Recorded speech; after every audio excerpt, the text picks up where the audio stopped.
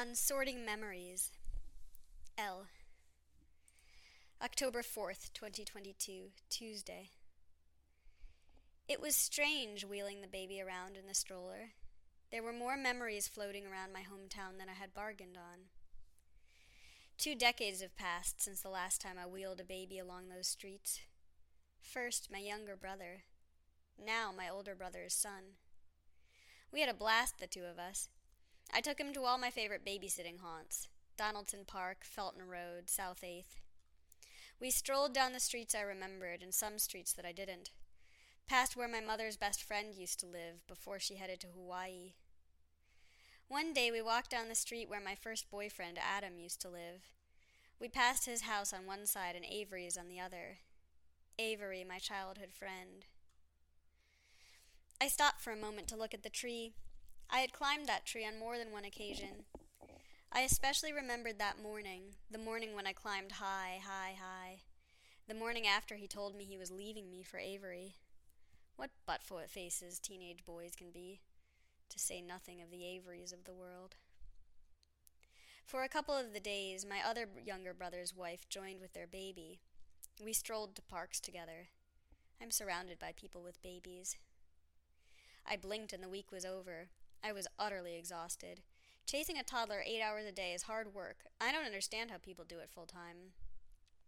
I didn't have any downtime because when I wasn't chasing toddlers, I was sorting memories.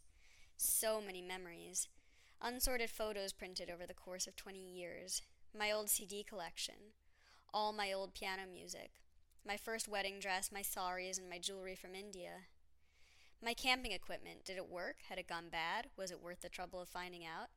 I kept the sleeping bag, the bike panniers, and the water purifying kit, plus the pots and pans. I got rid of the tent and the camp stove, which I remembered being flimsy and hard to use. I uncovered heartfelt thank you notes for unknown reasons from people I didn't even remember. I found every letter I'd ever received from every pen pal I'd ever had.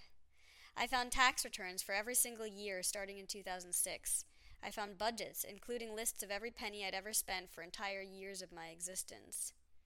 Pay stubs, medical records, every essay I'd ever written in college. I kept them, of course. Someone could have taken on Shekar's and my identity 10 times over. I probably saw our social security numbers 150 times. Thank goodness my mother has a shredder. I shredded a lot of documents. I tried not to trash my parents' home. I sorted boxes, threw things out, sorted more, threw out more. Oh, but the books, so many books. I kept my favorites. The Time Traveler's Wife by Audrey Niffenegger. Tucker Pfefferkorn, a prize for winning a Cricket magazine writing contest.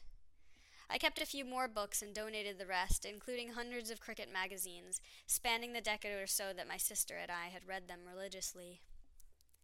After the first pass through the dusty boxes, I asked for my mother's help. She obliged, merrily advising me to throw everything out. We managed to cut the memories in half. I threw out the CDs.